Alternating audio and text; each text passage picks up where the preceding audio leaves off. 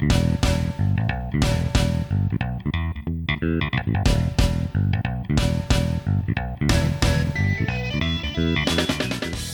everybody, and welcome to The Goods, a film podcast. This is Brian, and Dan's here with me. Hey, Brian. Hey, listeners. How's it going? Hey. Okay, we've got a film to discuss, as we always do, here in episode 92. I thought this time around I'd keep our discussion of Brendan Fraser going, so it's our phrase phase. I feel like we could pretty easily do a whole Brendan Fraser theme month, had we gone that route. Yeah. I mean, after I put this one on, I was getting all kinds of other recommendations for, like, ones I hadn't even heard of before. So if you were to assign one more Brendan Fraser pick, what would it be if we were to go on beyond this episode? So one that always intrigued me, or at least ever since I heard of it, is this comedy from 1994 called Airheads. And it's like a heavy metal band, but I think they're really stupid or something. And it stars Brendan Fraser and co-stars Adam Sandler and Steve Buscemi, with performances from David Arquette, Chris Farley, and I thought that sounded very intriguing, just from the cast alone. And Brendan Fraser's got like a long mop of hair in that one. But there's a few for me, for sure. There's also one from 1999 that's called Blast from the Past. And I don't know much about it, but I get the sense that it's like a time travel rom-com of some sort. Well, that's the one that I was going to pick, because it's about him growing up in a Cold War bunker and then being released, emerging from the bunker in 1999 as a 35-year-old. And he has Cold War sensibilities. That has promise. So, a fish out of water. It sounds interesting. I would watch it. Apparently he was in the Oscar Best Picture winner Crash, at least according to his credits. I was looking at it. He's pretty low on the... Oh, wait, no, he's not actually pretty low. So he plays a character in that. I thought that was a pretty bad movie, a pretty stupid movie. That's what I've heard. I mean, people usually only mention that one in the breath of expressing that Brokeback Mountain was snubbed, but I don't know much about Crash itself. I always get it confused with Crank. But Buzzed on Movies did an episode about Crank, and that's a different film. Oh, yeah. Man, those movies are wild. Crank and Crank 2. But no Brendan Fraser in those, alas. Unfortunately. Who is that? Jason Statham? Yeah. What about Looney Tunes Back in Action? Did you ever see that one? No. That one, very unknown to me. I remember seeing the trailer, but that's it. Yeah, so that does the Who Framed Roger Rabbit thing of having live action characters on the same screen as animated characters, and is directed by Joe Dante, who I've only seen one movie by him, and that's The Burbs, which I told you that I really loved. He also directed the Gremlins movies. He did one of the segments in the Twilight Zone movie, a few others. I might pull in a Joe Dante movie at some point, but I remember liking Looney Tunes Back in Action, but I saw it like when it came out around 2003. So I don't know how much that opinion would carry over to 2022. Sure. I think that's going to be a theme of our discussion today, is sometimes the way that you feel about a movie when you first watch it, you feel differently years later. Interesting. Okay. And actually, we haven't said the title of our featured films this go around, but we are taking a look at Bedazzled, both the original and the remake. The first one was a British film that was released in 1967, directed by Stanley Donen. And the one that I knew about and came to mind when I put this episode together was the Harold Ramis version, the remake from 2000. Harold Ramis, also the director of movies like Groundhog Day. Did he direct Ghostbusters? No, I thought that too, but that's someone else.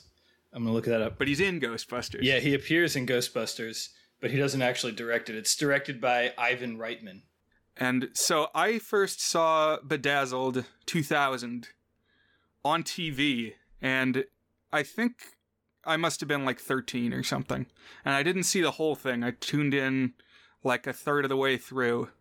I was wondering, what are some other films that come to mind for you, Dan, in terms of ones you first experienced on television? Oh man, it's a fine line for me between what did my parents get on VHS and what was on television. Like, I'm not sure I would be able to clearly differentiate those experiences. Definitely A Few Good Men I saw on TV, and I really love that movie, especially obviously the last 20 minutes of that movie. And my dad got obsessed with it when we saw it on TV, and he next time it came on, he taped it, and then he just played the last 20 minutes like once a week for the next year.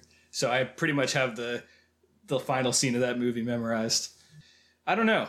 I can't say that I spent too much time browsing like HBO or even like Turner Classic Movies or anything that was just streaming feature-length films. You didn't even call it streaming then, I guess. Mm-hmm. What about you? Well, for me, obviously we've talked many a time about DCOMs, Disney Channel original movies made for television, and I've had some other examples like that. Obviously, Tourist Trap from quite a while back, and in the Tourist Trap episode we talked about programs like Dinner and a Movie on TBS, where it was like a cooking show and they would also show a film. I remember watching Harry and the Hendersons on that program, a movie about Bigfoot. But there's a few others, even big name theatrical releases. One day that is like pivotal in my movie watching experience is I tuned into AMC one day, I think I was 16, and Forrest Gump was on, which I had never seen. And so for like 3 hours I watched that, or even longer, because of course on AMC there's commercials. Might have been 4 hours. And then as that was wrapping up, it said, and coming up next, Titanic, which I had never seen. So I thought, I'll watch that one too for another 4 hours. And both movies that I fell in love with, and yeah, formative day. Yeah, wow.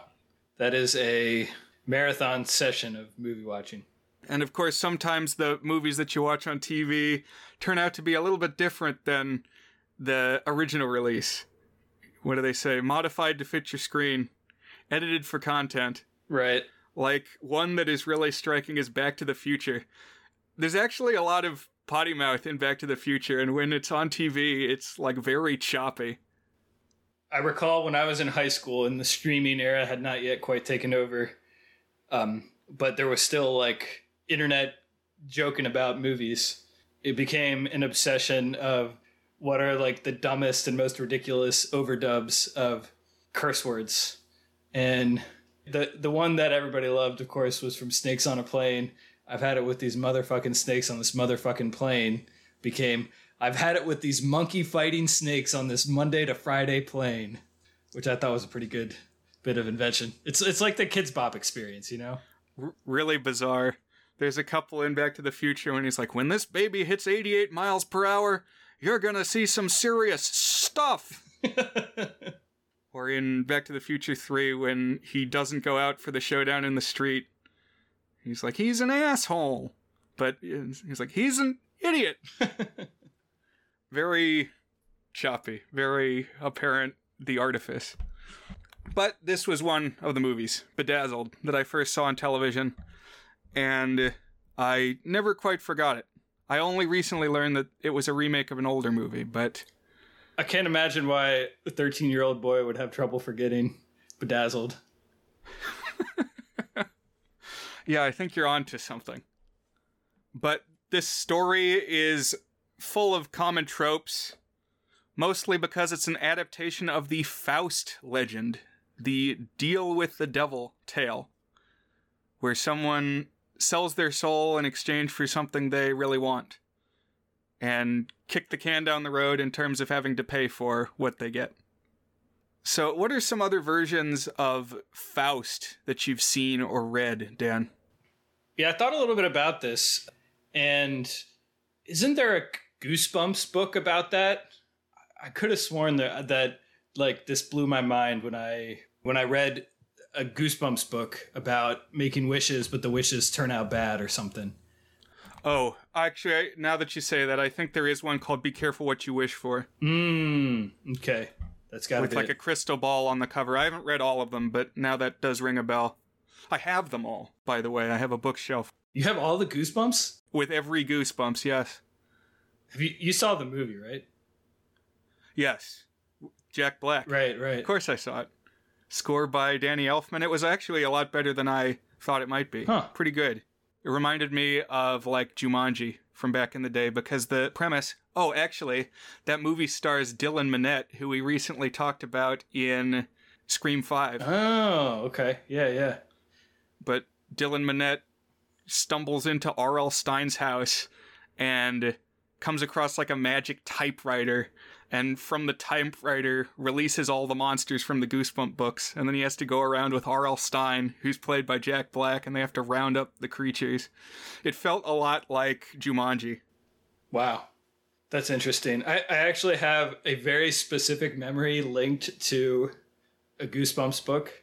I don't know what Goosebumps book it was, but I was in it was definitely before 4th grade. It was probably in the realm of like 2nd grade. I was reading a Goosebumps book, and I had mental pictures of the main characters. And I went to school one day, and I was sitting in the cafeteria. I can still envision this cafeteria at my very first elementary school. And I saw across the room a girl who is exactly who I had envisioned this character being.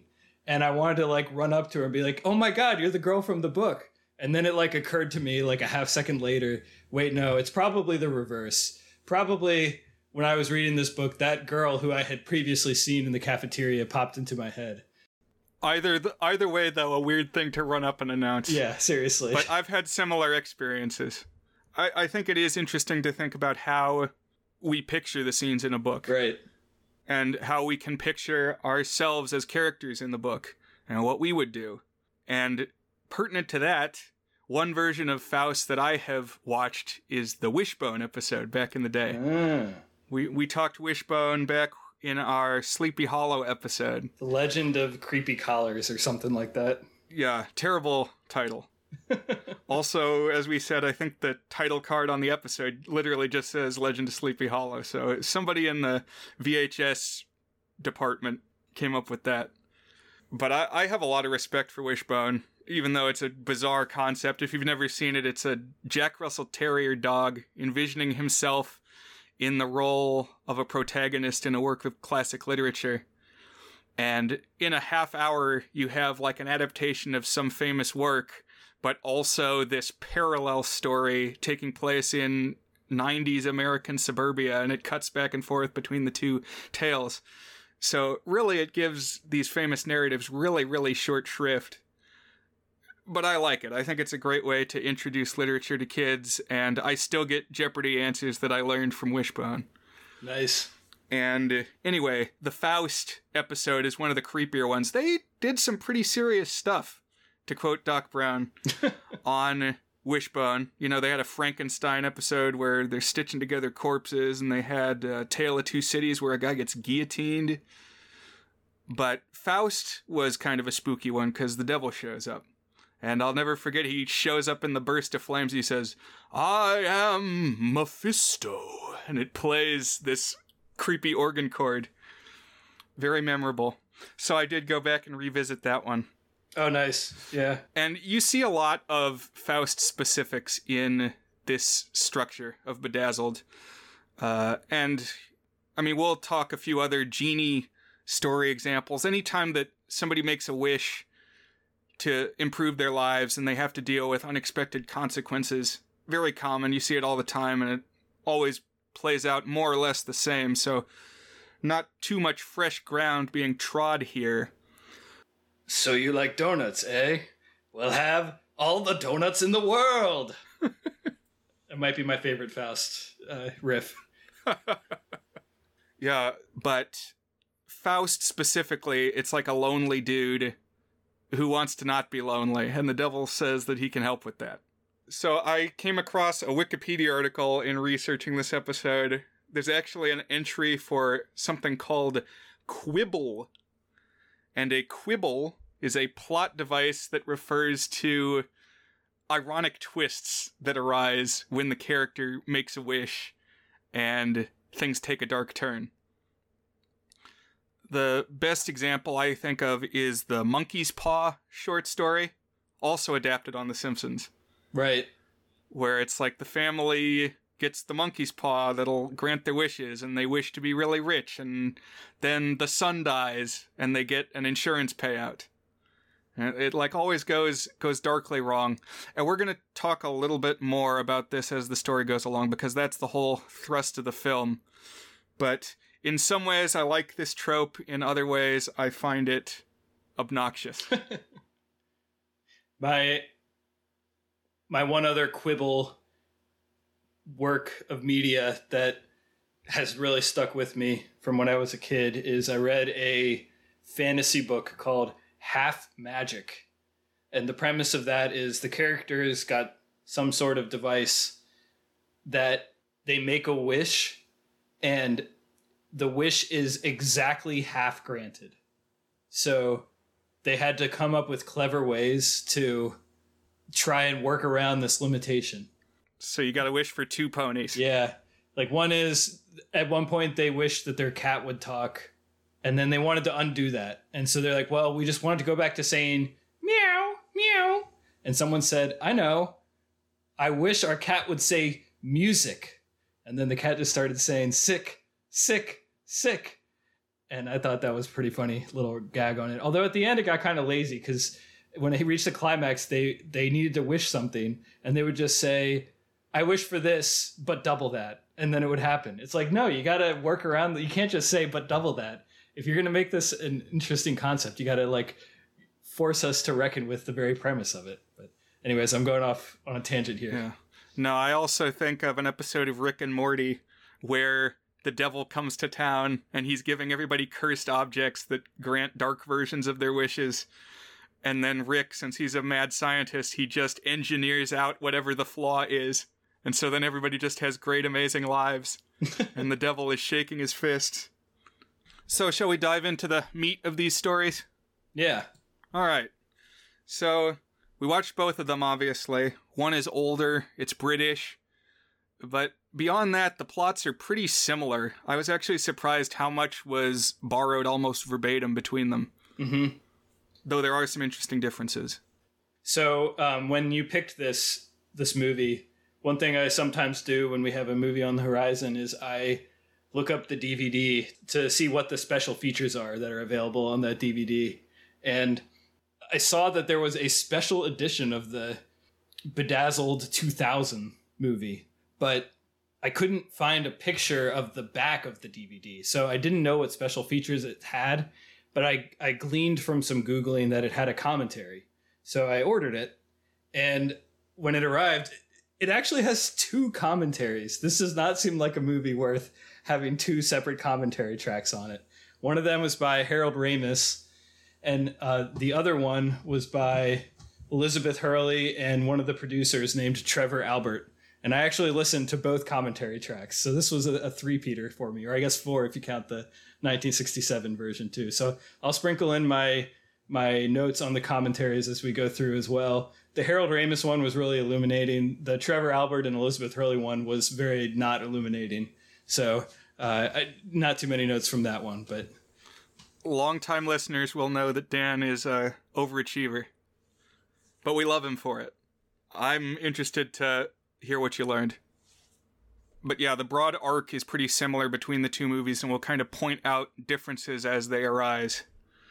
But the movies open up with a protagonist who is dweeby and lonely, doesn't have any friends, doesn't have any partner, and this is very Faustian. In the British original from 1967, his name is Stanley, and he's played by Dudley Moore. And in the newer one, his name is Elliot, played by Brendan Fraser. Have you seen Dudley Moore in anything else?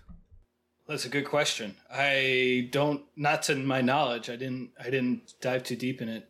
I did read about comedy team behind this effort some, but do you have any specific touchstones? Yeah, so just recently, my dad played one that was on like Amazon Prime or something, a recommended free movie.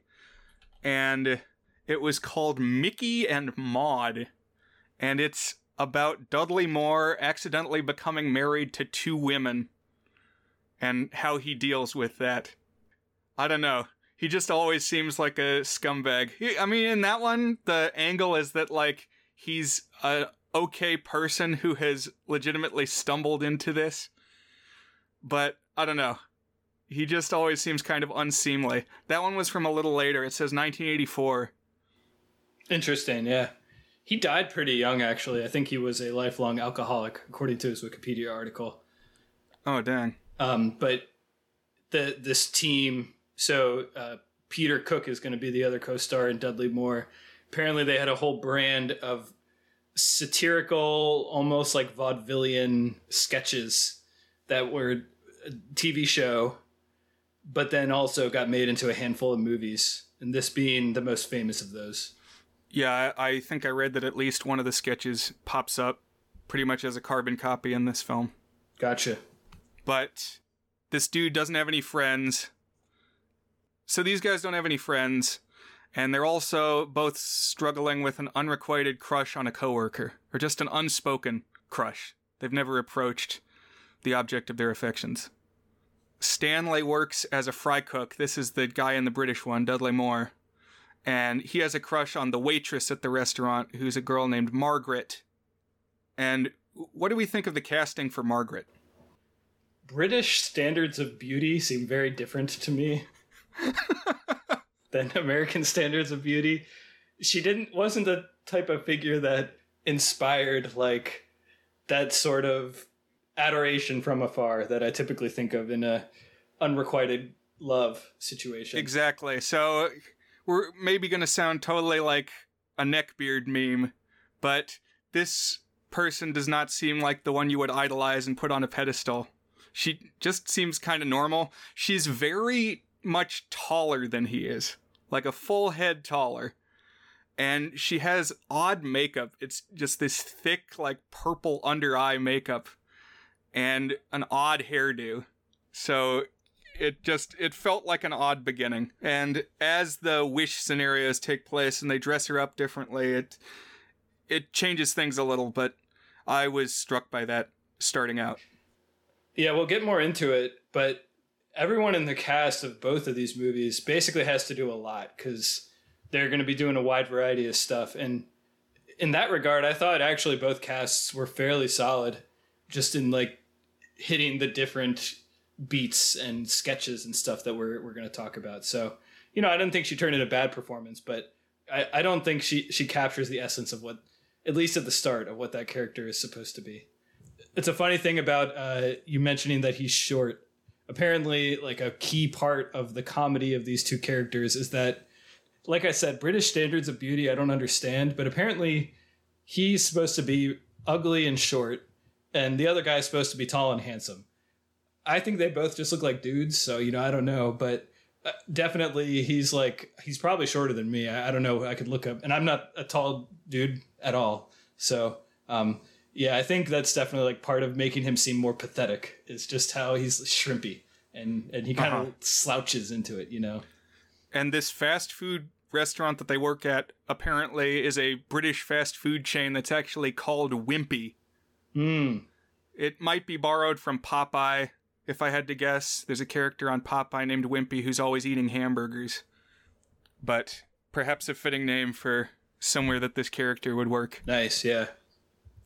Elliot, on the other hand, from the 2000 version, works at a computer company called Cinedyne, and the way that the logo is really emphasizes the sin in Cinedyne, because obviously he's going to get tangled up with the devil. But it's an example of how the 2000 movie is updated to seem very turn of the millennium. Have to work in, the tech bubble. Right, this is only a year after Office Space. And it feels like, what's that? Initech, I think it's called, in Office Space. Feels like a clone of Initech here. This cubicle space with everybody looking real dweeby who's hired there. Nowadays, they're the ones making all the money. But they were the dweebs back in 1999. I guess they still are the dweebs. Yeah, it's just dweebs with money. Yeah. And the coworker that Elliot has a crush on is named Allison. Yeah, so this actress, one of the things I learned from the Harold Ramis commentary is she's actually an Australian actress who had recently done some TV costume dramas. So they went in with apparently not the highest expectations for her audition because it's a comedy role. And but she won out, and I think she's fine here. But to me, this is like custom made for year 2000 Jennifer Love Hewitt, who just needs to like give off this radiance, but also softness and like this inviting appeal. I think they missed. They should have cast Jennifer Love Hewitt in this role. What are some other examples of things that Jennifer Love Hewitt has been in? So she was one of the, what's the name of A Christmas Carol? The Belle is, but I think Belle's not the original one. What's her name? Her name normally, the one that Scrooge let get away? No, it is Belle. Okay. Normally. Yeah, but in the 2004 one with Frasier, not Brendan Fraser, the other Fraser. What's that actress name? Kelsey Grammer. Yeah, Kelsey Grammer as Scrooge. She plays the one that Scrooge let get away. I think she has a different name in that one. Yeah, I believe she was Emily in that one. Okay. She also was in the horror series I Know What You Did Last Summer, and the teen comedy film Can't Hardly Wait are the things that I know her from. Okay. The 2000 version is set in San Francisco, like George of the Jungle was. I don't know what to make of that. Whoa. I didn't even think about that. Yeah. Maybe Brendan Fraser likes San Francisco. But things aren't going well for these characters. And Stanley actually attempts to hang himself in his bathroom, but when he strings up the noose, it breaks his pipes. And so then he's just standing there getting wet. And in strides the devil, as portrayed by Peter Cook. Dan mentioned that they were comedy partners around this time. And Peter Cook actually wrote the movie, which is kind of cool. And I don't know, he's tall, he's kind of sharply dressed, and he has these like horn-rimmed glasses that he wears. Classic British look, yeah. Right. I was thinking about how this was like contemporaneous with the Beatles, 1967. And Dan, you know more about the Beatles than I do, but I was just thinking of the whole like mod scene, 60s England. Yeah. Origins of James Bond, all of that. Yeah, it's not like a full out hair shag, but it's got a little mop to it, Definitely some of that. Like, you look at the interior decoration struck me as very 60s, and I thought maybe 70s, but obviously it predates the 70s. Mm-hmm. I was also thinking about how in The Jungle Book from 1966, they made the vultures look like the Beatles, and just how much of a timely reference that was at the time. Like, it's just a good thing that the Beatles had staying power and we still know who they were, Like, Right. I mean, what would the equivalent be today? You make a movie and somebody looks like, I don't know, the music personage du jour. Right. It's like all the stuff that Robin Williams was doing in Aladdin. How many kids these days know who Rodney Dangerfield is? Probably not too many. Right. Man, if you go on like BuzzFeed or anything that's got a list of all the different impressions he does in that movie, some of them are really out there. Like there's one who was like an evangelist or something, a right-wing orator guy. I think it's the one where he says, a few provisos, a few quid pro quos. And it's like, nobody is going to know that. You got to read like an encyclopedia to get it all. You need like a crib sheet, yeah. But in 2000, Brendan has this posse of coworkers that don't like him at all. He is a big dork. I don't think I'd seen like the first 15 minutes of this movie before. I think I tuned in just past that point, around when he's making his first wish. But there's like this trio or group of 4 coworkers that he interacts with at the job, and they're going to keep coming back in the different universes, like Wizard of Oz style. It's funny you mentioned that because Ramis said that he was directly inspired by the Wizard of Oz. He liked from the original the bits where the actors reappeared in the different sketches, and he really wanted to lean into that. So they actually spent a really long time casting the co-workers. I don't know if you recognized any of them. One of them was I think he's the black guy who goes door to door in Office Space or something. I knew I recognized from something. Okay, I was going to say I did recognize the black coworker, although I wasn't able to place from what. He has distinctive eyes. But the other one that's really interesting that you couldn't have paid me, you could have given me 1,000 guesses and I wouldn't have pulled it, but the woman, so not the unrequited crush, but there's another woman there. She was in Hedwig and the Angry Inch, which actually had not yet filmed and was just a play at that point. And in the commentary, they mentioned, and she's been on this off-Broadway play called Hedwig and the Angry Inch. So here she appears here, and then a year later, she would be in the film version. Oh, wow. Yitzhak, who is one of the girlfriends of Hedwig at one point. Right. Or boyfriend. I wasn't really sure because, like, Hedwig is doing her thing, and then Yitzhak has, like, a mustache, but I think that it's an actress playing the role, so hard to say. Oh, good call on that. Yeah. Yeah. And then before we jump in, one other tidbit here that just to me colors my whole perception of the 2000 Bedazzled is I noticed it even before the commentary. I mean, Harold Ramis made Groundhog Day, which is one of my favorite movies, one of the tour de goods that we've given on this podcast. And I think there's a lot of comparisons there where it's like a character who's trying to reckon with the ethics of the world.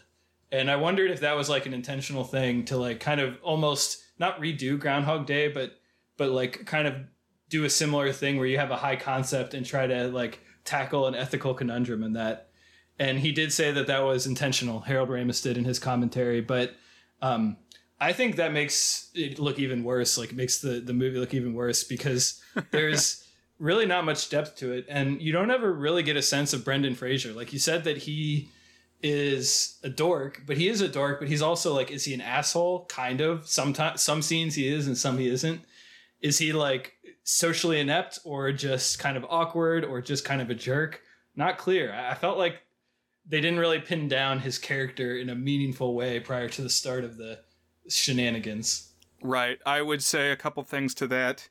Seeing the first act of this film definitely brought it down in my estimation. Once I tuned in the first time and was just in the midst of the wacky action, I was enjoying it a fair bit. But we'll see what rating I ultimately give it. And you're right, it suffers in comparison to Groundhog Day. I only knew this time around that Harold Ramis directed this. And yeah, it's like Groundhog Day if it kept missing the mark. If it just kept not operating on all cylinders. Right. One more tidbit on that I thought just in retrospect sounds really stupid is he said that he wanted to do another one of these types of movies after he read some articles about how in the wake of Columbine, teens did not know what sort of identity they should have. Was it still okay to be a jock? Was it still okay to be a nerd? Everything had been turned upside down in teen culture by Columbine, and he wanted to make a movie so that teens could understand that you could be whatever version of yourself you want and just be a selfless good person. And if that was his intention, zero of that conveyed in the final film. So wait, that movie actually got made? No, Harold Ramis, that was his inspiration for making Bedazzled. Well, what? This one? That idea led to this? Yes. Oh. Yeah. Yeah. I did not understand that. That was not conveyed. I mean, I can kind of see that in the different versions. Obviously, Brendan Fraser wears a lot of costumes in this movie. Let's say that. And so, yeah, I guess the same person in different identities that they're trying on like costumes. Mm-hmm. Maybe. But it has nothing to do with high school. And most of the roles that he plays here, I would not call a subculture. Like, you can be a jock and a nerd and a skater, but you can't opt to be Abraham Lincoln. The people aren't, the kids aren't going around in stovepipe hats. Maybe they should be. Maybe that's a takeaway from Bedazzled. Bring back the Lincoln beard. But I guess let's talk a little bit more about what specifically happens because, yeah, the devil has approached Stanley, and when Elliot leaves work and goes to the bar afterwards, he runs into this group of coworkers who had told him they weren't doing anything that night. They were all going to go home, but here they are hanging out without him, and he's snubbed. And then he too gets approached by the devil. But here we see what's new in 2000 Bedazzled, because they made the devil a woman. And not just any woman, she's played by Elizabeth Hurley. Yeah, she was dating Hugh Grant and was like in all the tabloids, and was primarily known as a model at the time. Okay. Yeah, I'm not sure if I've seen her other places, but as you said, I definitely remembered her from this one. Yeah. So if you ever go to like Reddit or Twitter and see threads, what was the moment that you had your sexual awakening as a person? And you will inevitably see some people saying, watching Elizabeth Hurley in Bedazzled from 2000. And I mean, I think she pretty easily tops the list of like most beautiful women, at least performances, that we have seen on the goods. Sorry, Kimberly from Power Rangers, you booted off the list. I'm going to be horny on Maine here for a moment. But man, they really nailed it. And she's like really funny too. She's the only thing that really made me laugh in this movie, I have to say, except for a couple of moments. Yeah, I mean, she might be the best performance across both versions.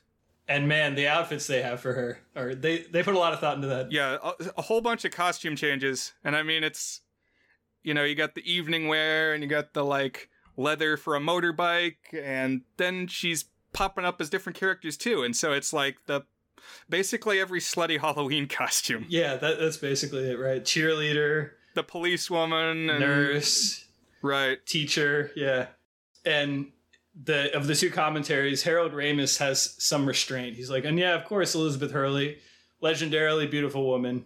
And that's basically all he says about it. And then in the other one with this producer, Trevor Albert, he's just relentlessly horny the whole time. He's like, oh man. And he's the one who's actually in the booth with Elizabeth Hurley, right? Yeah, although it's like mixed weird. It sounds like they're supposed to be in the same room, but if she reacts to anything he says, it got like cut out or something like that. Like she doesn't really reply to him at all when he makes his thirst remarks. She's probably used to it, to be honest. But the devil offers the protagonist 7 wishes, so more than the standard 3 that you might get with a genie. And this is also part of Faust. I mean, he makes multiple wishes. Finite, but more than 3.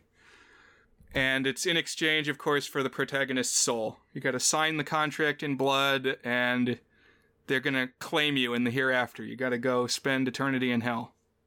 Both movies have a joke about, well, what does that actually mean if I lose my soul? And have kind of a gag where the devil just kind of shrugs it off.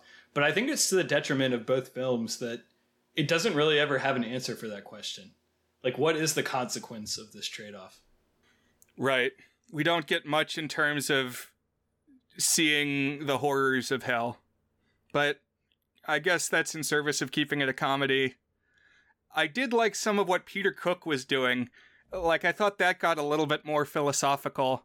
Him talking about being a fallen angel and what led him to distance himself from God and a holy life. Because he's like, well, when you're an angel, all there is to do is dance around and praise God. But, you know, what if you want some praise for yourself? What if you want to do your own thing for a little while? That's vilified. Yeah. So a little thoughtful. I kind of liked Peter Cook's performance. Yeah, he was pretty good. Not as memorable as Elizabeth Hurley. But, you know, if not for him and his writing, we wouldn't have either movie. Right, right. Both of the devils run nightclubs. And the 60s one is like staffed by embodiments of the 7 deadly sins. Sloth. Oh, I hate that pronunciation. I wonder if that's actually the way they commonly say it. Or if they're just screwing with Americans. Yeah, although I guess Elizabeth Hurley, who's British, did say it the same way, so I guess it's authentic. Seems weird. But this was kind of like, if you've ever seen the anime Full Metal Alchemist, that has embodiments of the sins. I was also thinking of a time when I was staying with a group in college, 7 people in a house, and we had to come up with a theme costume, and I pitched 7 Deadly Sins. Nice. So in that case, I was Wrath. I basically had like a Guy Fieri shirt with flames on it. And then, yeah, we had them all. We had Pride, who like carried around a mirror. And Envy was good because he was just walking around telling everybody how much better he thought their costumes were. Pretty funny. This movie does about as good a job with that as our theme costume, I think. This is not preserved in the 2000 version, but I like the nightclub in the 2000 version because when they first go in and the devil is escorting Elliot, Brendan Fraser, he's like mobbed by fans. There's all these people having a great time. It's very glamorous in this nightclub. And it just really illustrates the difference in production values between a big name Hollywood production in 2000 and this smaller potatoes British version from 40 years earlier. That was something that really struck me from Harold Ramis's commentary is you don't think about it necessarily, but like every little detail had to be designed and custom made and just all the thought that had to go into shooting it. I feel like you don't see this nearly as often nowadays as you used to, like the high budget comedy. Like he spent several minutes talking about everything they did, and we'll get to one, like the basketball. There's a scene where Brendan Fraser needs to be really tall and like all the different forced perspective stuff they needed to do. And like they had to make miniature versions of basketballs and basketball hoops to make Brendan Fraser look tall and hire short actors and just like all this weird stuff that you don't even think about too much as it's happening because it's kind of part of the thing. But it really is impressive, all the effort that goes into the production values. The head production designer is named Rick Heinrichs, and he was also the head production designer of the 1999 Sleepy Hollow that we watched. And he actually won that Oscar for production design for Sleepy Hollow as this movie was being filmed, because it was, of course, the next year. And the cinematographer is Bill Pope, who was shooting The Matrix right before he shot this. So there's some technical chops to 2000's Bedazzled. Yeah, I mean, it's reasonably large profile. We talked about last time that Brendan Fraser was a pretty big star at one point. Like 1999, I think, was the first Mummy. So he was really at the height of his fame. You know, he was big enough that he didn't have to do George of the Jungle 2 in 2003. But Elliot gets ready to start making his wishes. He does sign the contract, and to kind of prove the bona fides of the devil, he's told he gets a test wish. And so what he wishes for first in both movies is like junk food. In the British one, he asks for a popsicle, which British people call ice lollies, which is one I really don't like to hear either. You don't like that one? Yeah. No, I've noticed on Wikipedia, at least back in the day, certain things are identified by their British name for whatever it is. Like if you type in ice cream truck, at least it used to go to the article for ice cream van. And it said that ice cream vans sell ice lollies. And I don't know, something about that just makes my skin crawl. It's like you've woken up in hell. Yeah. But that's what he asks for. Elliot, of course, to get in the product placement, asks for a Big Mac. But in both cases, the devil escorts the protagonist in person, physically, out the door, down the street to the fast food joint, and then makes him pay for it himself. Doesn't even manifest it out of thin air and hand it to him. And the explanation is that there's no free lunches, which is going to foreshadow the way that other wishes will go. And also kind of exemplify why I don't like any of the quibbles in these movies. Because I think there's a lot implicit in the wish that if the devil were dealing in good faith, they would understand. And I guess the message is that they're the devil, so they're not going to do anything in good faith. But We'll talk about it more as we go and give some of these examples of quibbles. That's interesting, yeah.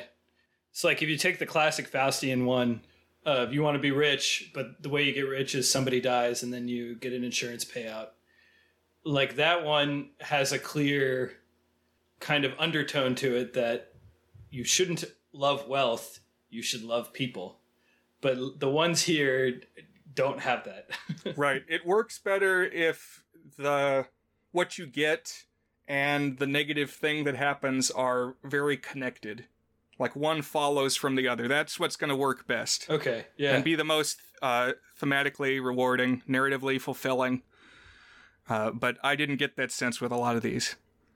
An example I like to think of is in a movie called Darby O'Gill and the Little People.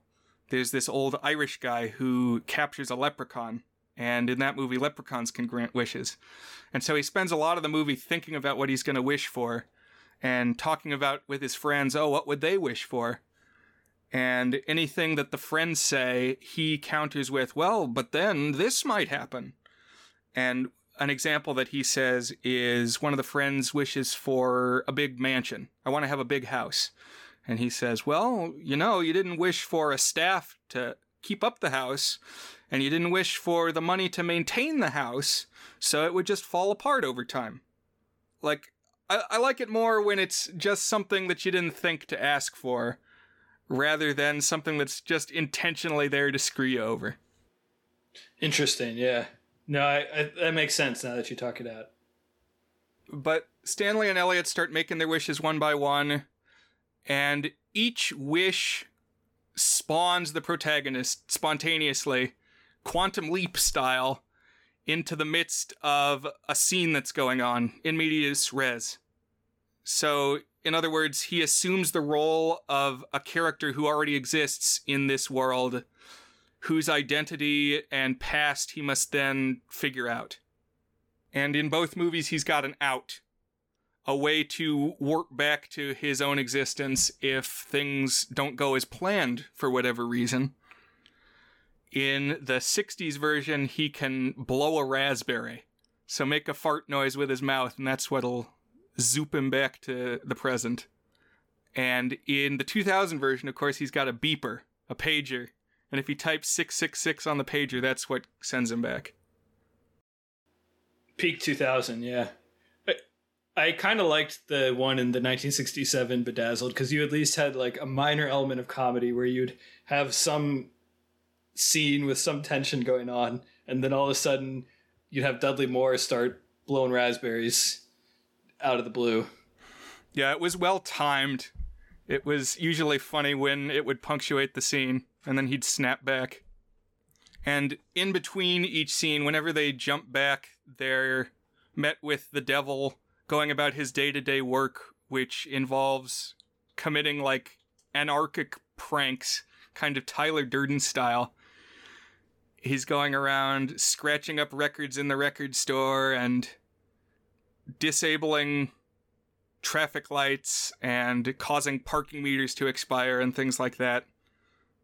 So a lot of these are the same from movie to movie. So Peter Cook is going down the street, expiring the parking meters, and then Elizabeth Hurley's doing the same thing.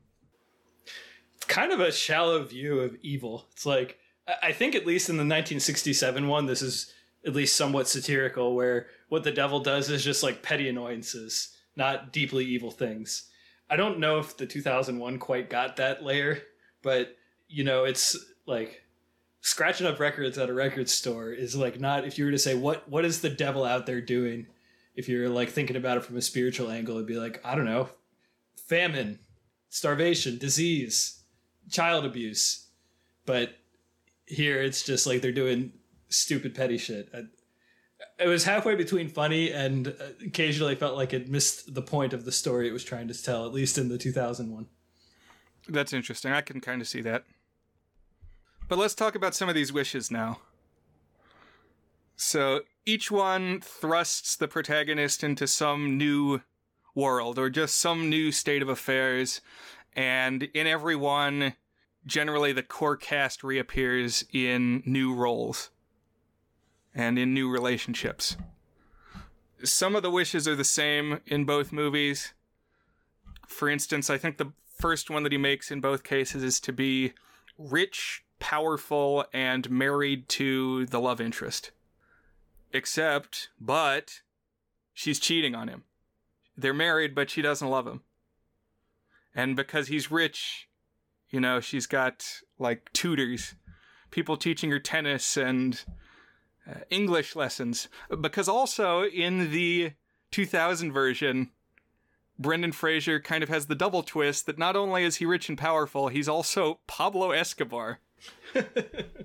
He's a Colombian drug lord with long wavy hair and a big mustache. One thing I learned from the Ramis commentary is that they hired not only a Spanish tutor for both Fraser, and I forget the name of the actress, but the actress who plays the love interest, but they also hired an accent specialist to make sure that when he spoke in Spanish, he did it in a Colombian way. And apparently they were worried that they were going to have to dub it, but there is actually no dubbing in any of the Spanish. It's all them speaking it. And he even like cuts to Russian at one point. And he actually learned the Russian line there too. Interesting. Yeah, just for reference, when I first watched this movie around about 2003 probably, this is when I tuned in, when he's just starting to experience this first wish. And I thought it was so funny. The way that he walks into the scene and everybody around him is speaking Spanish, and the first thing he says is, "I don't speak Spanish," but he says it in Spanish. And then he's, like, reveling in the fact that he can suddenly speak fluent Spanish, except the way that he's doing it is by reciting these grade school phrases. Like, "Donde está la biblioteca?" Good gag. And, yeah, I thought it was really funny. Maybe not quite as funny on the revisit, but this is something that had me cracking up as a 13-year-old. No, I still thought that at least that gag was pretty funny. Another thing from the Ramis commentary is, as they were shooting this, one aspect of it is they were trying to appease the kind of legendary British comedians who, had fond memories of the Pete and Dud team and like wanted to make sure that the new version honored that. And so they showed a daily of this to John Cleese, and he said that Cleese found this specific gag very funny. It was he laughed hard at that. So we're not alone in liking this one. Good. But yeah, she doesn't love him. Also with Brendan Fraser, like, there's a coup. One of his lieutenants tries to seize power, and then the Colombian military, I think, gets involved. There's explosions and guns everywhere. Just another example of how everything is bigger and more expensive in this version. And so this obviously isn't what the character wants, and they snap back to reality. Yeah, by the way, the budget for Bedazzled in 2000 was $48 million, which is, according to a calculator I just plugged in, $83 million today, which is like, that's like an action movie budget. Wow. Yeah, I mean, we get some action-y stuff, especially in that wish. Right. There's helicopters and stuff. He also has full different makeup and hairstyle in each of the different wishes. Yeah, this was making me laugh this time because he's also trying to do a very different performance every time. Like, really be a different person. And sometimes maybe it lands better than others, but usually it was making me laugh. Yeah, but even when it's funny, I felt like that also undercut the point of the story. Like, if he becomes himself a different person, I don't know. It's like I was trying to connect that to the point of the story. It's like he's actually a Colombian drug lord here. This one, at least, he kind of resembles sort of the geekiness and cluelessness. But in some of the other ones, it seems like the wishes change his personality. Not just like his circumstances, but his actual, maybe his soul. Like the things that make him this character. Oh, yeah. That's a great point. And I think it highlights how a lot of things that would seem implicit in the wishes are kind of gone against. Like, you wouldn't assume that he wants to completely change. He wants to be him in those situations, not some different guy. Some other wishes that are in common between the two films: he wishes to be very articulate and well-spoken and knowledgeable. But in the British version, the girl is like very attracted to his mind, but then recoils when he tries to touch her. Like, she doesn't like him that way. She just respects him. And then, of course, doesn't anymore once he makes a move. But in the 2000 version, the twist is that Brendan Fraser is gay. He's very urbane and, again, articulate and popular, but the twist is he's not a heterosexual. And the way this twist is revealed is like they're going to the bedroom, and in Brendan Fraser's bed already is just the worst caricature of a gay person that I've ever seen in a movie. Just like, you couldn't have made maybe 4 years after this, maybe 6 years after this. Yeah. At the same time, I don't know. I thought the twist here worked a little bit better than the twist in the original. I thought they intentionally tried to take it in a different way that kind of followed a little bit better and felt a little more ironic to me. Yeah, I like the reveal when he kisses her and then he's like, oh, damn, I am gay.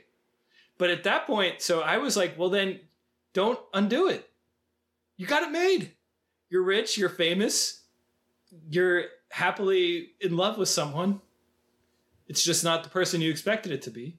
Why go back? Why dial the 666? Yeah, I mean, I guess there's something to that if your feelings really have changed. But he dials the number on the pager and he comes back. One other thing that's in common between the two, he hits on the idea that what his love interest wants is a sensitive man. I don't know if they read the diary in both or just the newer one, but it's something like that. And he's going to try to be sensitive. And in 67, the twist is that Margaret, the woman, is already married. And she is too emotionally sensitive to hurt her husband. She's not going to cause him that pain, and so they can't be together. And they break down crying about that. But in the Brendan Fraser version, he's so sensitive that he just can't cope with anything.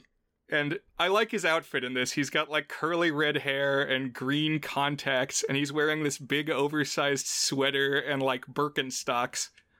Well, go ahead and talk a little about this scene, Dan. Yeah, I like this scene. He made me think of Matthew Lillard in this scene. The guy in Scream, he's also Shaggy. Just something broad about the way he's doing it that made me think of Matthew Lillard. And I think like the lighter hair brought out the similarities in their facial structure. But my favorite gag here is they're talking at a beach and sunset, and 3 times, I saw the movie 3 times, so I was able to count. 3 times he turns to the sunset, and when he sees the sunset, he's so moved by its beauty, he starts crying. And for me, this was a gag that got funnier because it happened repetitively, you know? Uh-huh. This was the other time when I first tuned in that I was just cracking up, because he says, well, you know, I was writing a song about the dolphins, but then I was struck by the sunset, and I had to stop and weep. And yeah, I watched this one with my dad, and he doesn't laugh out loud at a lot, but he was cracking up at this part. Nice. There's a few wishes that are specific to the versions, and it's kind of interesting to see which ones those are. But in the 60s version, something that's kind of unique is that in the real world scenes that he keeps snapping back to, remember that he tried to kill himself. And it almost seems like this is a timeline where maybe he succeeded because the police are investigating. Like, oh, what caused him to kill himself? But he's wondering how that's going, and he wishes he could be a fly on the wall, kind of in passing. Oh, I wish I could be a fly on the wall in that scenario. And then, sure enough, the devil hears him, and then there's this interesting animated segment where he is a fly on the wall. We had some cool visual design, really in both films. The 2000 one, we talked about the production value sticking out. But I thought there was just some really good direction in the 1967 one. And I looked up Stanley Donen, the director. This is the guy who made Singin' in the Rain. He made Charade.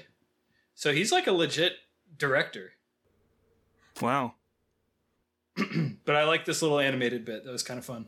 Yeah, and he wishes to be a famous pop star. And as I mentioned, this is in the era of the Beatles' popularity. So very much the British invasion idea of what a rock star is. But the twist here is that, as is often the case with celebrities, his fame only lasts a very brief time. Like, everybody's obsessed with his performance, but then almost immediately they're obsessed with a different musical act. And in this movie, the 60s one, it's the devil who shows up in every scene in some prominent role, playing another character against Dudley Moore as Stanley, being somebody new in every wish. But in this one, the rival rocker is the devil. And I thought it was cool that the Dudley Moore character is singing about, kind of in a Beatles-y style, just a more traditional pop style of the era. And he's singing about, oh, you should love me! Everyone love me! But then what he gets replaced by in terms of popularity, the group that usurps him, is Peter Cook in this psychedelic sequence singing about how apathetic he is about everything. That nothing moves him. I'm filled with inertia. And, like, it's genuinely creepy, this show that he puts on. Like, it's got psychedelic video effects, and you see him on the various monitors that are, like, flashing subliminally. It's pretty weird and striking. I thought this was a particularly satirical Wish little sketch. It was like breaking down what the changes in popular music are saying about how weird culture is getting nowadays, and, like, I don't know, just kind of parodying that change in musical style. Yeah. Also pretty British. But the last version-specific wish that we get is just the peak moment of the Britishness of the humor. And I think the wish is that he wants to be very in love with Margaret, and he wants to have Margaret be very in love with him. And there's some more provisos on it, that they want to, like, live far away from the big city and just in a peaceful environment and yada, yada, yada. And what he gets served with is that they're both nuns in a convent, and they can't act on their attraction because they're both women, apparently. And that would be sinful. But we never see him as a woman. We always see him with Dudley Moore's face. In Quantum Leap, they would have had him look in a mirror, and you would have seen the woman at one point. That's generally how Quantum Leap worked. I thought they should have had a shot like that, but they never do. They just say a couple times that he's a woman, and you have to put it together. Yeah. Yeah, it took me a minute. I was like, why is he in a nun costume? And nobody seems to think this is weird. But it gets goofier than that, and apparently this is a sketch borrowed from their sketch comedy show, Peter Cook and Dudley Moore, because the sect that the nuns have, it's like the Order of Leaping Berylians, and they're dedicated to Saint Beryl. Well, not a saint. She hasn't been canonized, so this is like a, what do they call it when it's not officially in the Bible? Apocryphal. It's like an apocryphal sect.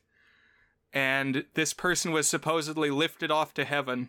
She ascended, and so every day they go out into the fields and they jump on a giant trampoline to try to reach heaven, or just imitate Beryl in that way. Very silly. Felt like some things were lost in translation, but I could see this being a lower end Monty Python bit. Yeah, I thought of Monty Python too. As far as what's just in the newer version, one of the scenes you've talked a little bit about, he wishes to be a famous athlete. And so in this world, he's a basketball star, and he's just enormous. I think they say he's like almost 8 feet tall or something. 7'6" is the number, yeah. 7'6". Okay, yeah, you watched it 3 times, you would know. But a lot of cool forced perspective stuff, because they really do make him look giant. I just thought it was so cool that they like did the math out to figure out how much they would need to change the size of things by percentage. And they made custom basketballs and custom basketball hoops to make Brendan Fraser actually look that tall relative to the things that he had. And they had 2 casts of basketball players, short ones for the close-ups and tall ones for the long shots that they cut back and forth between. And there's like one shot where, this is the forced perspective you're talking about, where the love interest is talking to him. And as soon as it got pointed out in Ramos's commentary, I was able to see it this way, but you don't think about it until it's pointed out. He's standing much closer to the camera and she's standing far away, but it's on like a flat plane and they're facing each other. So it looks like from a 2D perspective, they're just looking straight at each other, but really they were like 6 feet apart laterally, but like acting like they're talking to each other, which I think it's just very clever. Yeah, that's cool. Old school special effects. Something they also used in Darby O'Gill. Nice. But in this one is probably when I most notice that his personality changes each time, because as the basketball player, he's really dumb. He finds that he doesn't understand a lot of things, and he has this redneck way of speaking, and the failure of this one is partially what inspires him to make the articulate wish. But the quibble in this one is that he has a tiny dick. Gets everything he wanted, but also a small penis, which is just totally emblematic for me of the way the twists work in this movie. It's like, I'm pretty sure you could have gathered from his wish that he didn't want to have a small penis.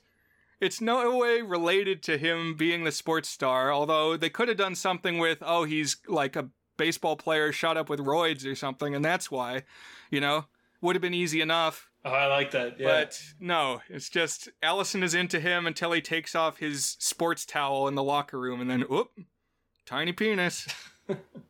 Yeah. A lot of double entendres with size and stuff going on there. This is the one where Brendan Fraser's performance actually impressed me, because he's just unhinged in this role.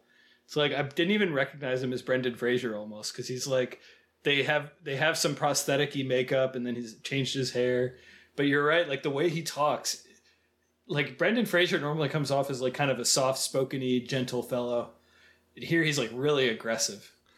Also in this one, the coworkers that are always showing up are the sportscasters. So they're announcing during his big game, which might be the most they speak in some of these. Although I guess in the drug lord one, they were his lieutenants, and so they had a lot to do there. Yeah, I feel like they had a decent amount to do relative to what it could have been. Like that actually probably would have been pretty fun. Like, I don't know. In this one, you're the sportscaster. In this one, you're the lieutenant drug lord. In this one, you're at a fancy dinner party. In this one, you're John Wilkes Booth, Right. Okay. Yeah, you said it. Because one of the last ones that he makes is he wants to be the leader of... Well, I guess he says directly that he wants to be president of the United States. And it's in the name of him becoming a little more altruistic. He wants to serve people. He thinks that's going to be what works well. So a little bit of that changing mindset that we saw in like Groundhog Day, but not done as well. But he says, okay, well, I can, clean things up. I can make the world a better place if I were president. Only he's Abraham Lincoln on the night of his assassination. And this to me felt very much like one of the many Twilight Zone episodes that involves making wishes. There's one that I think a guy finds a genie, and one of the wishes that he makes is he wants to be the leader of a powerful country, are his words. And then suddenly he's Hitler. Oh, man. And that one actually got parodied in Futurama. They're watching The Scary Door, which shows up a few times as a Twilight Zone parody. Only that episode is like 4 things mashed together, 4 different episodes. And so the guy's like, there's a gremlin on the wing of the airplane. You have to believe me. And then the stewardess says, why should I believe you? You're Hitler. Nice. But in both versions of the movie, suddenly the protagonist is getting to the end of his tally of wishes, only to find out he actually has 1 fewer remaining than he thought, because the devil is holding his so-called test wish against him. that fast food that he got, that counted as a wish. Apparently in the 2001, they actually shot a whole other segment that they ended up cutting, and that was Brendan Fraser as like a hard rock and roll guy. So I guess that one's playing off the musician one from the British one. Or it could have been almost a little bit from that one you were talking about, maybe. Oh yeah, Airheads. Yeah. I don't know how that would have worked with the tally of the wishes, though, because you're right. That's kind of like a key point. But the biggest divergence is the film's ending, because if you've been keeping track in your head, we've discussed 7 wishes in the British one, but only 6 in the American. So he's got one left still in the US in 2000. And he's debating what he's going to do. I think he goes to a church, and Bill Murray's brother, Brian Doyle Murray, is there as a priest. So one connective thread shared with Groundhog Day, and that one he plays the Punxsutawney Phil announcer on Gobbler's Knob. Ah. But the priest asks him what's troubling him, and he goes on this unhinged declaration about all the supernatural adventures he's been having. And so he gets hauled off to jail and thrown in the drunk tank. And this is when we get Elizabeth Hurley in the sexy cop outfit. She's the jailer. But something that's not in the old one, in his cell, Brendan Fraser meets this guy who is either God or just an angel. This cellmate character who has some philosophical things to say. He says that actually nobody can sell their soul because it doesn't belong to you, it belongs to God. And this is inspirational for Brendan Fraser, so that when he gets sprung from the drunk tank the next morning, he walks out, meets up with Elizabeth Hurley again, and he says he's ready to make his final wish. And what he wishes for is that Allison will have a happy life. Irrespective of his fate, that things turn out well for her and she's happy in the life that she leads. A couple of things here. I really like this actor who plays the angel. So, according to the commentary, was frequently mistaken for God, but was supposed to just be a normal angel. And apparently they had kind of cast a older fellow, kind of like your stereotypical white beard vision of God, and they thought it wasn't working, and so they told their casting agent, bring in people who have weird energies. We want to see like different energy levels here. And this was the first guy they brought in where he's kind of like got a very cherubic face, but also like just intense gaze, but very nice. And I thought I liked his 3 minutes of screen time or whatever it is here. So I think that was a good choice. Definitely. So I kind of skipped over the way that the original one ends, the 1967 version. It's pretty weird, but the devil has mentioned a few times, and increasingly towards the end, that he is in a battle with God to see who can first claim 100 billion souls, which to me was just a crazy number. You'll know, perhaps, that now I think the population of Earth is either right at 8 billion or just about to 8 billion. And a lot of the people who have ever lived live now because, generally speaking, population goes up. So I wasn't sure that there had ever been 100 billion people in total. I looked at a few estimates preparing for this episode. It sounds like actually a fair estimate that there have been just over 100 billion.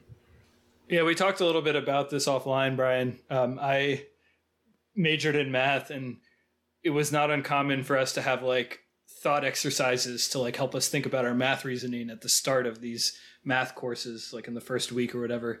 And one that I really recall distinctly is, how many people do you think have ever lived?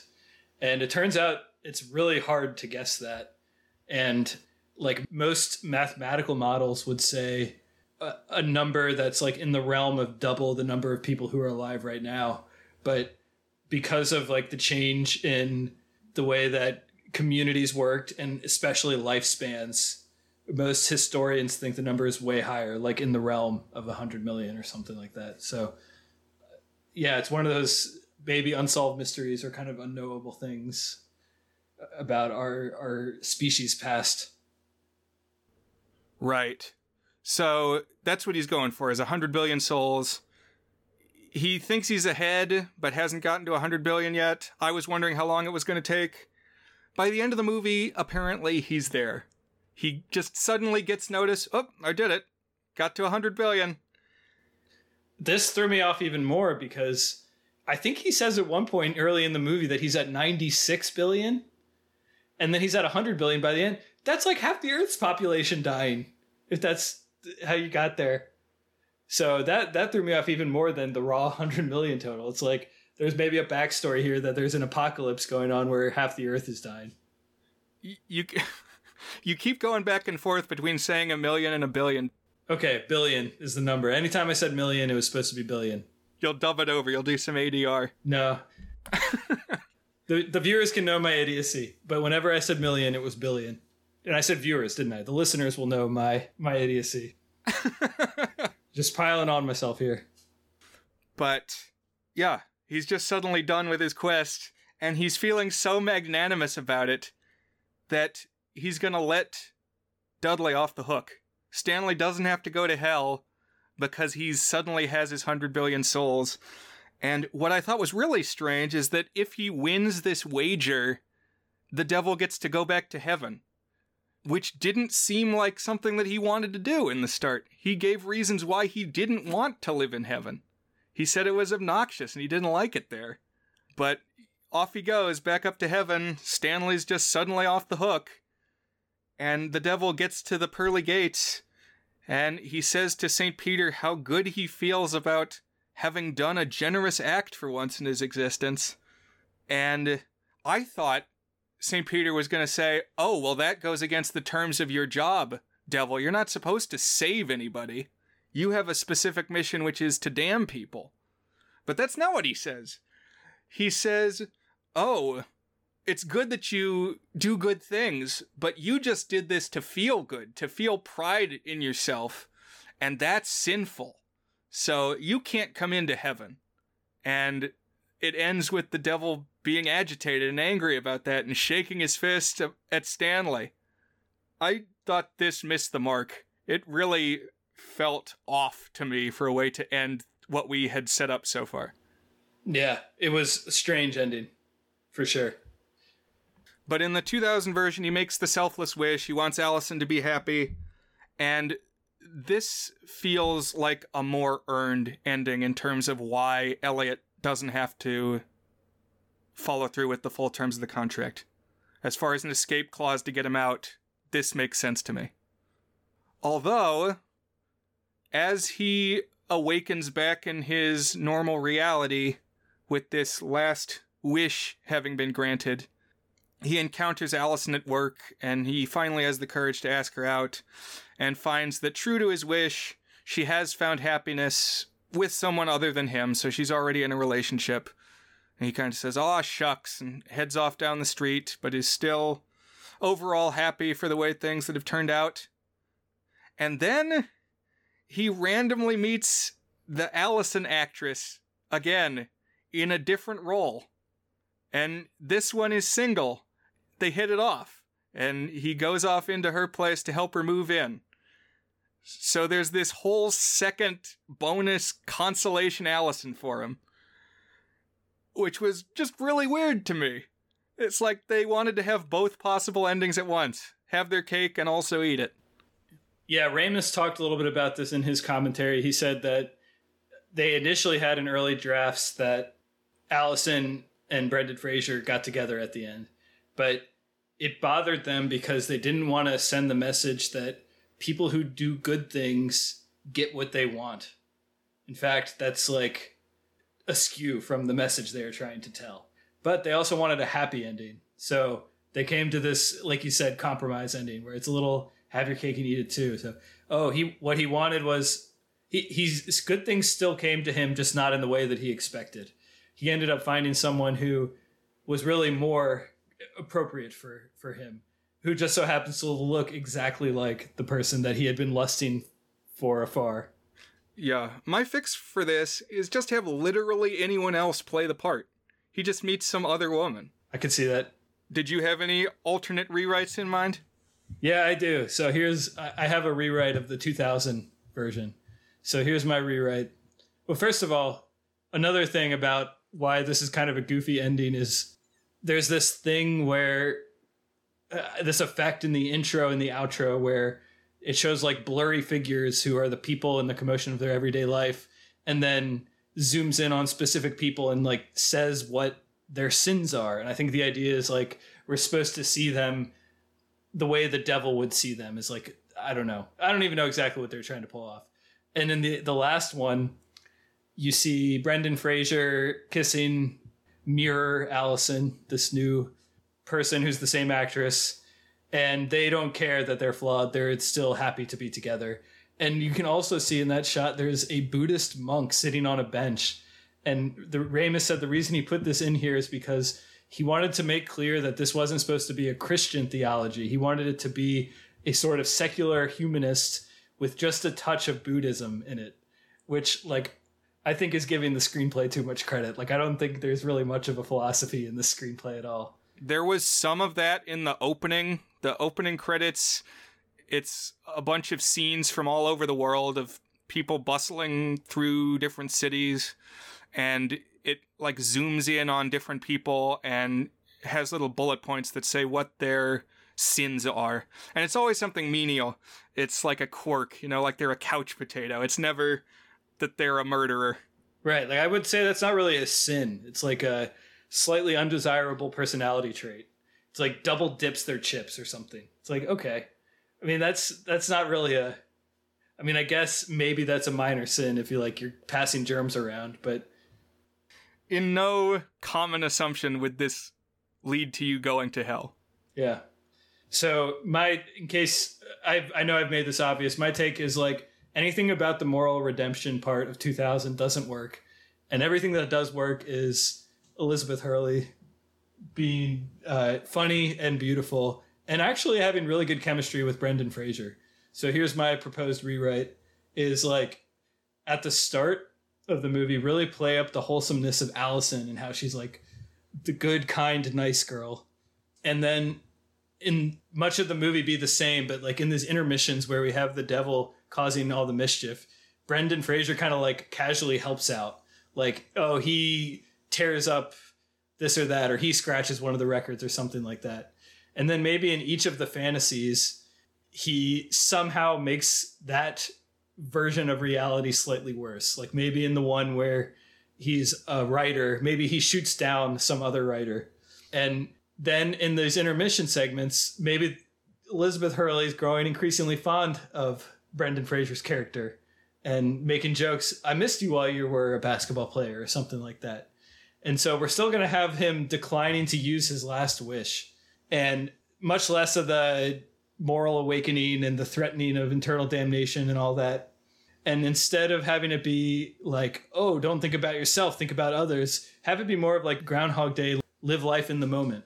And you can still have something similar where like maybe a slight variation on it, but breaking the contract. Oh, he refused the last wish. So that breaks the contract. And so Elizabeth Hurley is mad, but she's not too mad. She's just disappointed mostly. And so then now Brendan Fraser is free to live his life, and he knows he needs to live life in the moment. So he needs to go and ask out Allison, which he does. And she says yes.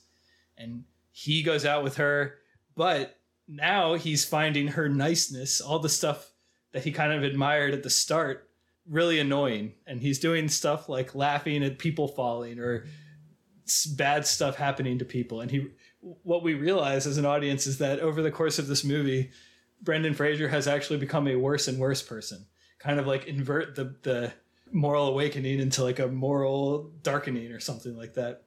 And then he realizes that he actually misses the devil. He wants to be more like the devil. So he calls out, Elizabeth Hurley reappears, and he proclaims his last wish. I wish to rule my own personal hell with you by my side.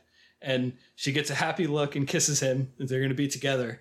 And then it does a smash cut. But of course, there still needs to be something off about the wish. So it like cuts to some version of hell, and Elizabeth Hurley is sitting on the throne. And I'm imagining Brendan Fraser in like a red devil gimp suit with like a chain and a collar with Elizabeth Hurley holding him on a leash, and he's down on all fours like a dog, and he kind of does like the shrugs and says, good enough. It's kind of like a nobody's perfect type closer. So those are my changes. 1, Brendan Fraser ends up with the devil instead of some random nice girl. 2, he doesn't learn to be a good person. He learns to be a bad person. And 3, he ends up in hell in some sort of demeaning role with the devil by his side. That's my proposed rewrite, Bedazzled. I like that. In both films, he does emphasize that the devil has become his friend, and actually his best friend, because he started out with no friends. Yeah. Like, he is kind of coming around on the devil having a valuable role. I like that beat a lot. I want more of that. Yeah. Yeah, I would watch that. And I think he had better chemistry with Elizabeth Hurley than with any of the other actors. Yeah. Elizabeth Hurley is really good. Definitely good marks for her, for a number of reasons. But the performance is genuinely funny, and she draws the attention whenever she's on screen. So, I think we're ready now to pass judgment. Is Bedazzled good? So, Is It Good is our signature section where we each give the movie a rating on our 8-point goodness scale, ranging from very not good, that is a 1 out of 8, to our masterpiece rating, a toward to good, which is an 8 out of 8. So, Brian, I guess I'll answer the question first. Is Bedazzled good? Do you want me to do both? Should I just do one of them and then you do that and then we go do the other one? What do you think? Yeah, I guess let's start with the old one. Okay, 1967. So I'm going to say that the 1967 Bedazzled is good-ish. So that is a 4 out of 8. Not quite good, but good-ish. Although I talked a little bit less about it, but I think this movie has much sharper writing. I very much had the sensation as I was watching it, like one of the characters would make a joke. It would be like a bit of wordplay or like some gag, and then it would like the next line would come, and I'd be like, hold on a second, I'm still processing that joke. Okay, that was actually pretty funny. It was just like very fast paced, very satirical, very witty, lots of dry humor. You know, no Elizabeth Hurley, which is a major downside, but I just thought this one was really sharp in terms of the writing, and the sketches were of mixed quality. I kept wanting to get back to the devil. That's a theme across both of them, as I tended to enjoy those intermission segments more than the actual sketches themselves.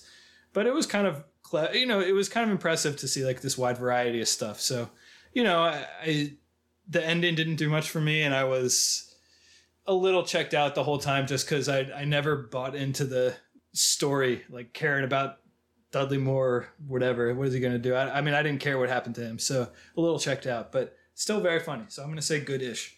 What about you, Brian? So the last few episodes, I feel like I've been kind of down on the movies we've been watching. I haven't given out a whole lot of high ratings, so maybe I'm a little biased towards the downward slant right now. I've had kind of a weird week, kind of some extreme ups and extreme downs in rapid oscillation. This one, for me, I'm going to put at a 3 out of 8, which we have called a not good.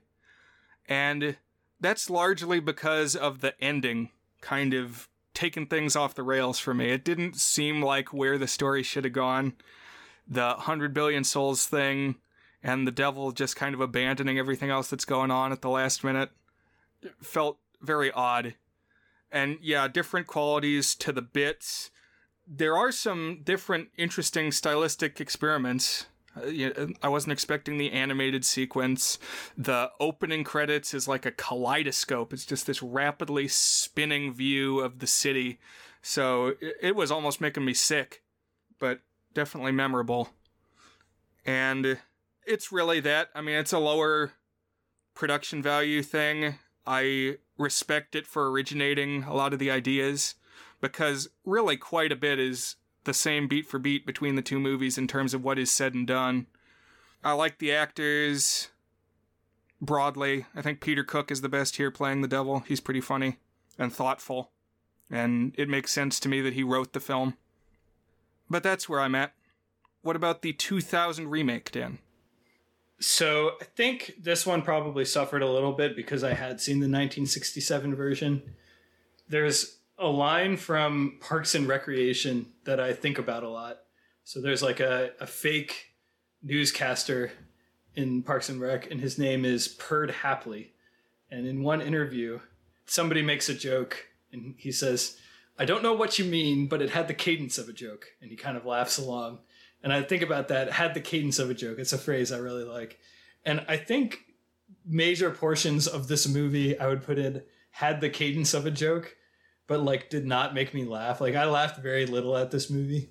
And most of them came from some line delivery by Elizabeth Hurley.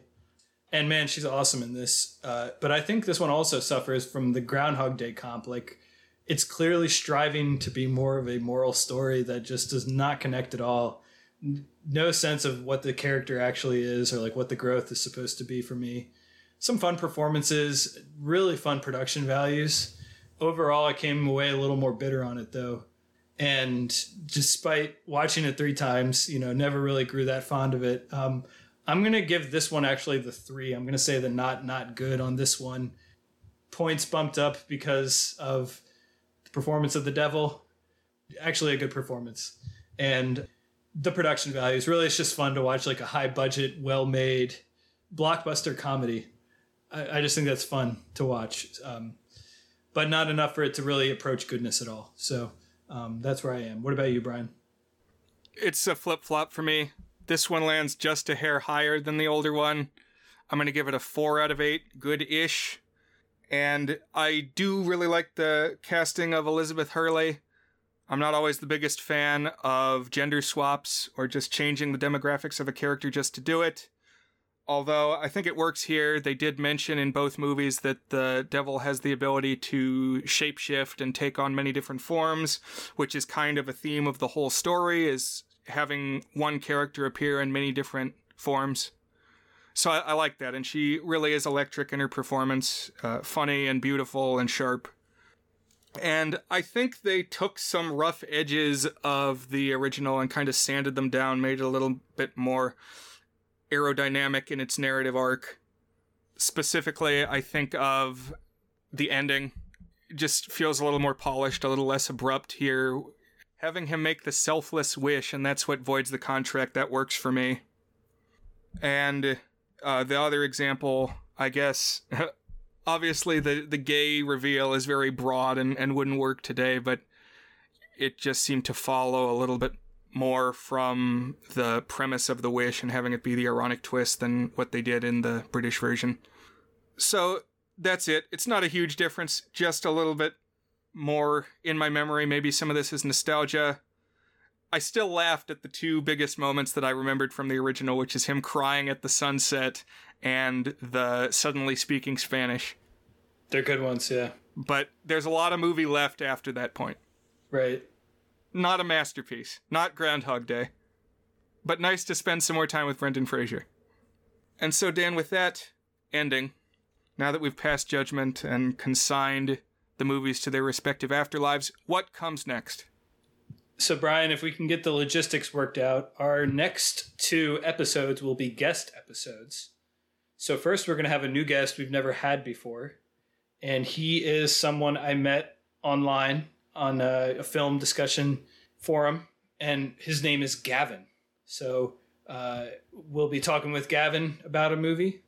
And then I think the next episode will be another guest episode with my brother Will coming back for a 3rd time. He is back in the States. Listeners will recall he's from Japan, but it'll be good to have him back on the pod. So he'll probably be with me in person when we record that one. So very different from when he had been all the way across the world. So exciting. Do you know yet what we'll be watching? Yes.